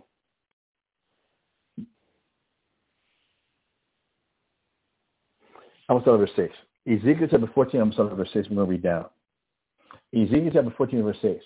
This is the Lord God telling Ezekiel, you better get him. I'm paraphrasing, putting everything in a nutshell. Ezekiel chapter 14, verse 6 says, therefore, say unto the house of Israel, thus saith the Lord God, repent and turn yourselves from your idols, and turn away your faces from all your abominations. We were just reading Isaiah chapter 8, verse 15. We came to Job 12:16. Now we're here in Ezekiel 14:6. Speaking to the Israelites, our forefathers, you better turn you from your idols, the things that you find sentimental, the things you find important, the things you attach yourself to, the things that have a special meaning to you. That's when you make an idol. Turn you from your idols and turn away your faces from all your abominations. For everything God can't stand, turn your face away from it. Don't be looking at it like now, well, you don't see what's wrong with it. You ever see if I try and give an example. If you have younger children, and there's unfortunately in the movies today or TV shows today, they're going to show some type of homosexuality or something adult, inappropriate, I'm going to say it like that, just to keep this easy. Something adult or inappropriate. Why would a parent tell their children that when something inappropriate is on TV, they'll say, turn away your head? Well, they should say, turn away your head. Cover your eyes. Why would a parent say that to a child? Because what's being seen, don't look at this. Don't look at this thing. It's wrong. Why we can't get that understanding? Because I'm answering one question. We're that stubborn and stiff-necked. We can understand how we can tell that to children, but for that to be told to us, no, I'm grown. Yeah, you saw the kids because they're kids, but I'm grown. How you can tell me something that I like? You do what you do, so why can't I do what I do? You do what you, how come I can't do what I like? We are that stubborn and hard-headed. On our own sense of justice, we refuse to be corrected.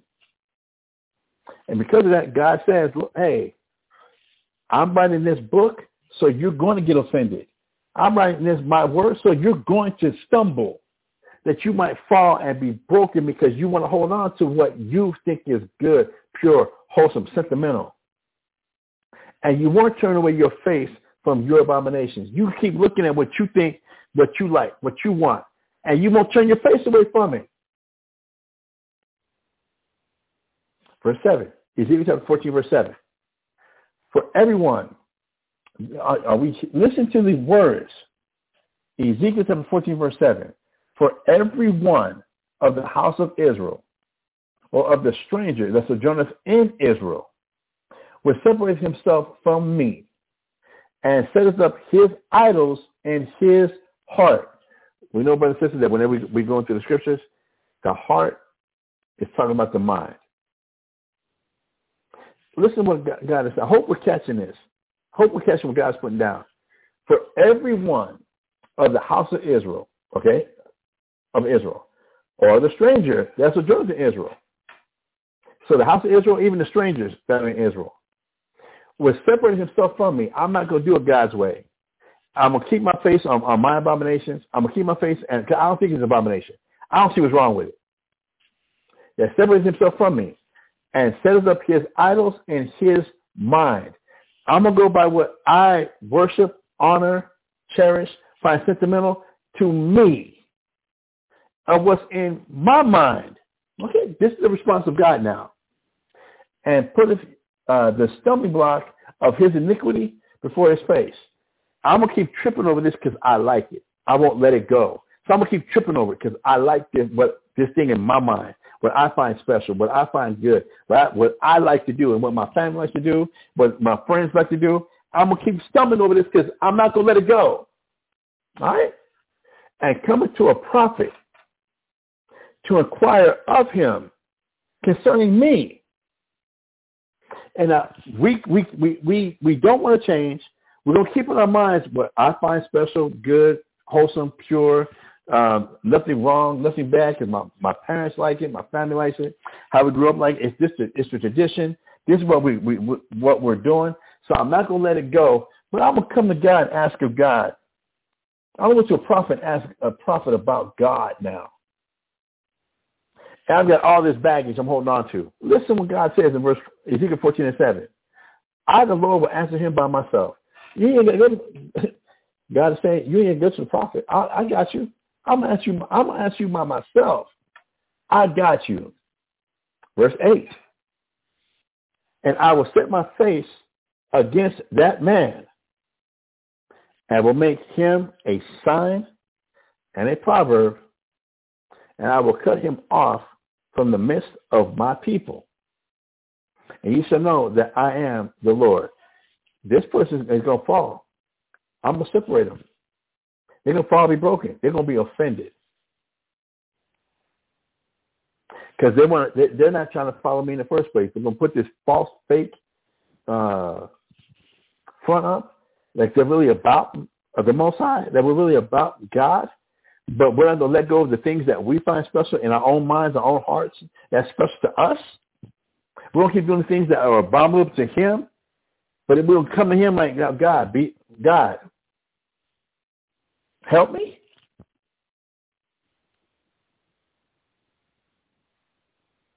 God, aren't you supposed to be the God that if anybody comes and asks you for anything, you're supposed to grant it to them? You're supposed to help them so they have more faith in you, God?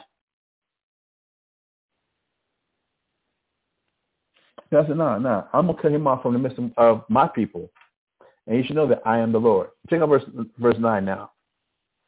Ezekiel chapter 14, verse 9. And if the prophet be deceived, when he has spoken a thing, I, the Lord, have deceived that prophet. And I will stretch out my hand upon him and will destroy him from the midst of my people Israel. Verse 10, and they shall bear the punishment of their iniquity. The punishment of the prophet shall be even as the punishment of him that seeketh unto him. So we don't hold on to the things that we like. We hold on to, we find near and dear to ourselves that God has already stated, I can't stand, don't do it, let it go. And then we don't try to go to God like, God, help me with this, answer me with this. God, I love you. God said, you come to me that way, I got you. I'm about to cut you out. You're going to really be offended.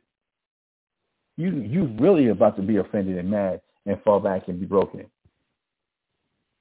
Because the prophet you go to, I'm going to deceive that prophet. That one, because you can have itching ears. You only want to hear what you want to hear anyway. You don't want to be really corrected by God. We don't want to be corrected by God's righteousness. We want somebody to cater to how we feel, that's going to go along with what we see, what we feel, what we think. God said, I got you. I'm going to send you that prophet there. That person, you just really want to get that one that is going to tell you what you want to hear? I got you. I got you. That will actually destroy you and him. Again, Ezekiel 14:10. And they shall bear the punishment of their iniquity. Y'all gonna follow your own opinions? Because it's what y'all put together, but y'all, so you don't see why it's wrong? You don't see why this might be, why God might have a problem with this? So you're going to keep doing it anyway? Cool. They shall bear the punishment of their iniquity. The punishment of the prophet shall be even as the punishment of him that speaketh to him. You both going to get punished then. Because you only went to him for him to tell you what you wanted to hear in the first place. And for that prophet not to be deceived, remember, if anybody's deceived, I, the Lord, have deceived him.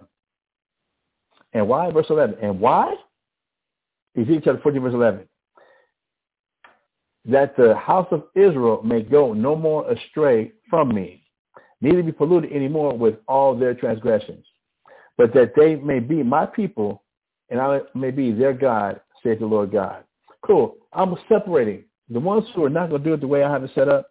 This is designed for you to fall, so I can just deal with the ones that want to follow me the way I want to be followed. It's being set up so that you get offended. A person does stumble, fall. This don't make sense to you because you won't let your mind get purified. You won't let your spirit get cleaned. Cool. But again, this is part of that study that nobody really wants to get into. This ain't that pretty part.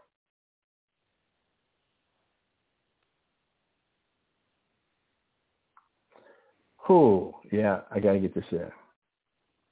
So now let's go back. Let me get this. I got to insert this.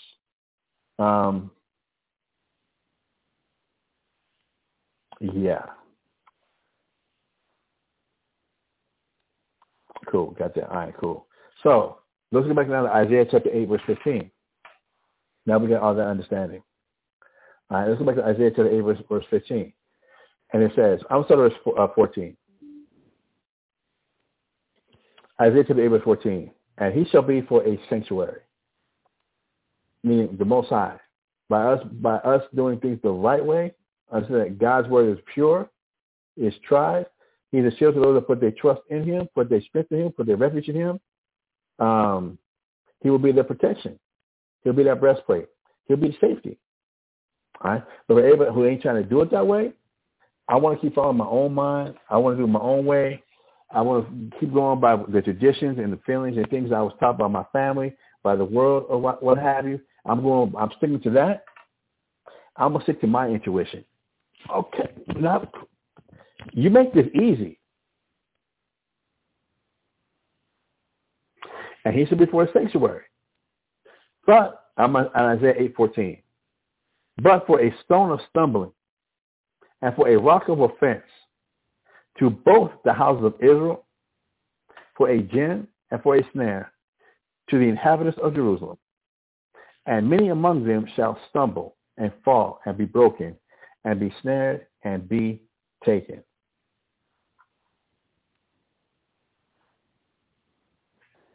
With that being said, because we don't want to follow the right path, the straight way, the narrow way, I don't want to be led. I don't want to be corrected. I want to be somebody to tell me that my way of looking at things, what I'm feeling is correct, and that I don't have to change, and that no, but you telling me God's word this way that you're really off because I found this other prophet, I found this other teacher who agrees with how I see things. Again, brother says, why are there over 45,000 different Christian religions? Because I don't agree with this rule. I don't agree with that. So I'm going to find a church where I can be accepted for how I look at things. I can be accepted for how I see things. And this church and this body of people, they accept my way of looking at it. They don't go out their way to offend me.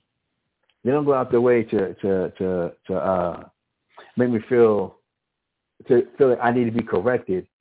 They agree that the way I see things is the right way of seeing things. Power to you. You said that. That's your heart. That's your mind. That's your actions. Now this is what the Bible says here, Isaiah 8:16. Bind up the testimony, seal the law among my disciples. To bind up something means to tie it up, to wrap it up. So it says bind up the testimony. What's the testimony? Like when you go to court, the eyewitnesses get on the stand and give what? A testimony of what they saw. Cool. So understand what God is saying right here. Bind up the testimony and seal the law among my disciples. Remember, the word disciples means students. So the once we're going to get the right testimony, you're going to be able to say the right things. Bind up the testimony with them. Wrap them up to protect them. And then seal the law among my disciples. My disciples, seal them with how I do things. The ones that are following, that are really the students of the Most High, not just trying to find somebody who's going to tell them what they want to hear and do things they want to do things, and that they don't have to be corrected. Well, what am I doing wrong? Why is this wrong? Why is that wrong? How come I do it this way? How come every time I come to you, you're showing me something I'm doing wrong? You know, that's why I don't like going to this church, because at least this church over here, I like to sing, so this church is a lot more singing. So over here, I'm accepted. Over there, y'all, it's too stuffy. Y'all go through too many scriptures. Y'all do this, that, or whatever. Y'all can't let me be free. That's why I'm going to go to this church over here until they do something that offends me. So I said, cool. Bind up the testimony. Seal the law among my disciples. Let's go into this. This is going to be the last part of this class for today. Let's look at this Isaiah 8:16. Let's look at a couple other versions for Isaiah 8:16 of what this scripture now means. Hopefully that we're now keeping it in context. Because a lot of people use this scripture, Isaiah 8:16. A lot of Israelites still use this, and they only go to verse 16.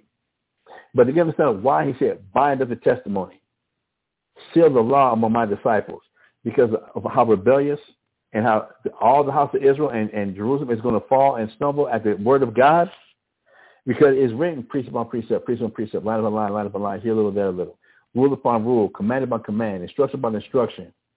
And because we don't want to follow that, it's written that way for us to fall. But for the ones who are going to go in the right path, the way God wants it to go, by following his word, not a dream, not an intuition, not a feeling, not the tradition of the world, tradition of the people I grew up with, but we're actually going to follow God's word, put our trust and faith and refuge in the word of God. Bind the testimony among them. Seal it out. Give it to them. Make sure they got it. Isaiah 8:16 from the Bible in Basic English. Isaiah chapter 8 verse 16 from the Bible in Basic English. Let my teaching be kept secret. Are you hearing this? Let my teaching be kept secret, and my words be given to my disciples only.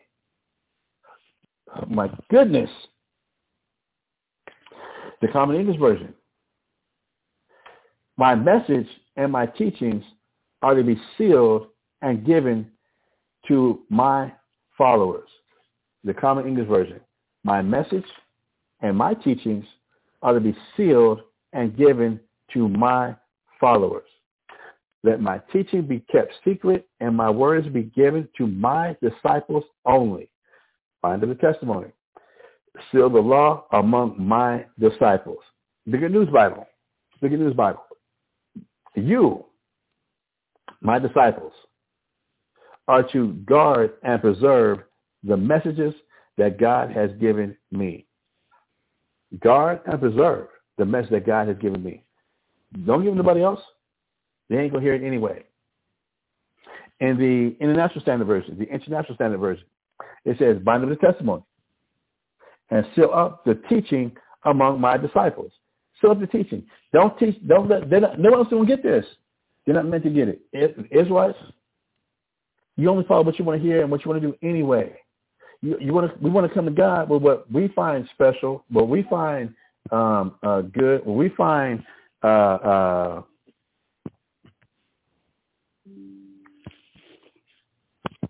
sentimental. And then we're going to try to come to God like, God, will you answer me, God? Will you build me, God? Will you help me? He's like, you going to really come to me with all that crap? And I'm supposed to be serious of what you're saying? God's supposed to take you serious, and you're bringing everything he hates. You're bringing a mindset of what's valuable to you, but not to him. and he's supposed to take us serious?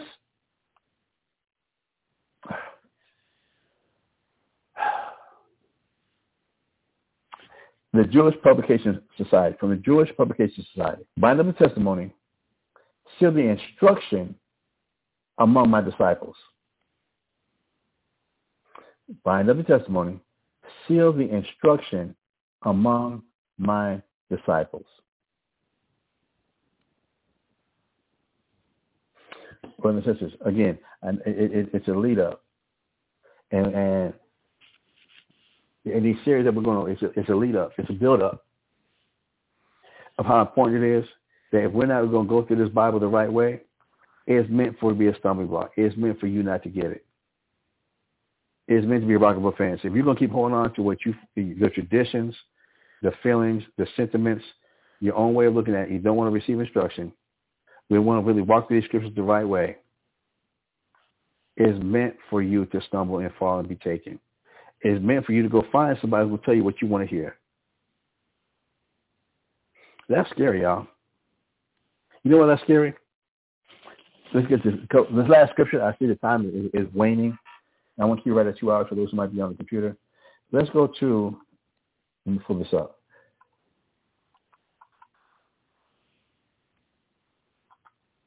Let's go to Hebrews. And it's probably going to be the last scripture for today, but y'all, probably the last scripture for today. Let's go to Hebrews.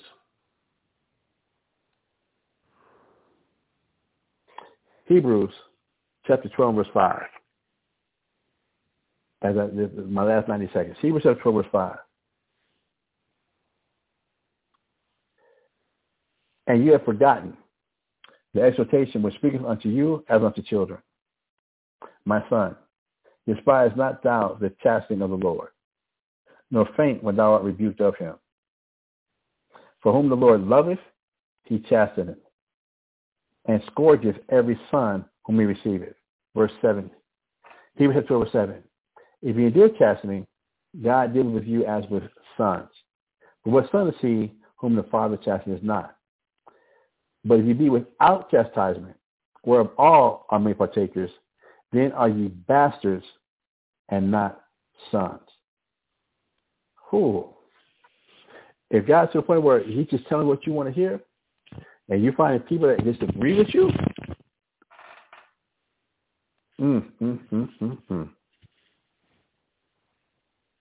If you talk about Santa Claus, you better watch out. If you get to the point where people just tell them what you want to hear and you ain't being corrected by nothing, and you keep just doing what you feel is right, special, sentimental, good, based on your traditions, family traditions, or what have you, be careful. If God's got to the point where he ain't trying to tell you nothing else, he's tired of trying to talk to you because you're that hard-headed, that's when it's scary. That's when it's scary. So with that, brothers and sisters, we're going to end in our class with that today. That's right at our 2-hour mark. I want to thank everybody who did tune in. And today is Wednesday. So I invite you to please check out Sport of Truth, San Antonio, Texas, on YouTube tonight, starting at 7, going from 7 to 10. As well as, if you don't check them out, you can also check out the SOW, the Stream of Wisdom, Houston, Texas, Stream of Wisdom on YouTube as well from 7 p.m. to 9 p.m. If you want to check out the Houston class first, it goes from 7 to 9, and then come back and catch the last of the Sport of Truth, so you get both classes and help like, share, and subscribe to both classes. Nobody said you can't do that. Nobody said that you can't do that. And then join us again tomorrow. I'm going to check with the brother Tasapah. If he's going to be doing his class in the morning, depending on his work schedule, or it's going to be in the evening, and we're going to see what happens. If he happens to be caught up where he has to work tomorrow, then I'll be filling in again for tomorrow, and we're going to continue with the series. All right, we're going to continue with the series. So with that, for Bible Talk, my name is Mashaba. Thank you for tuning in. And with that, I'm going to say shalom.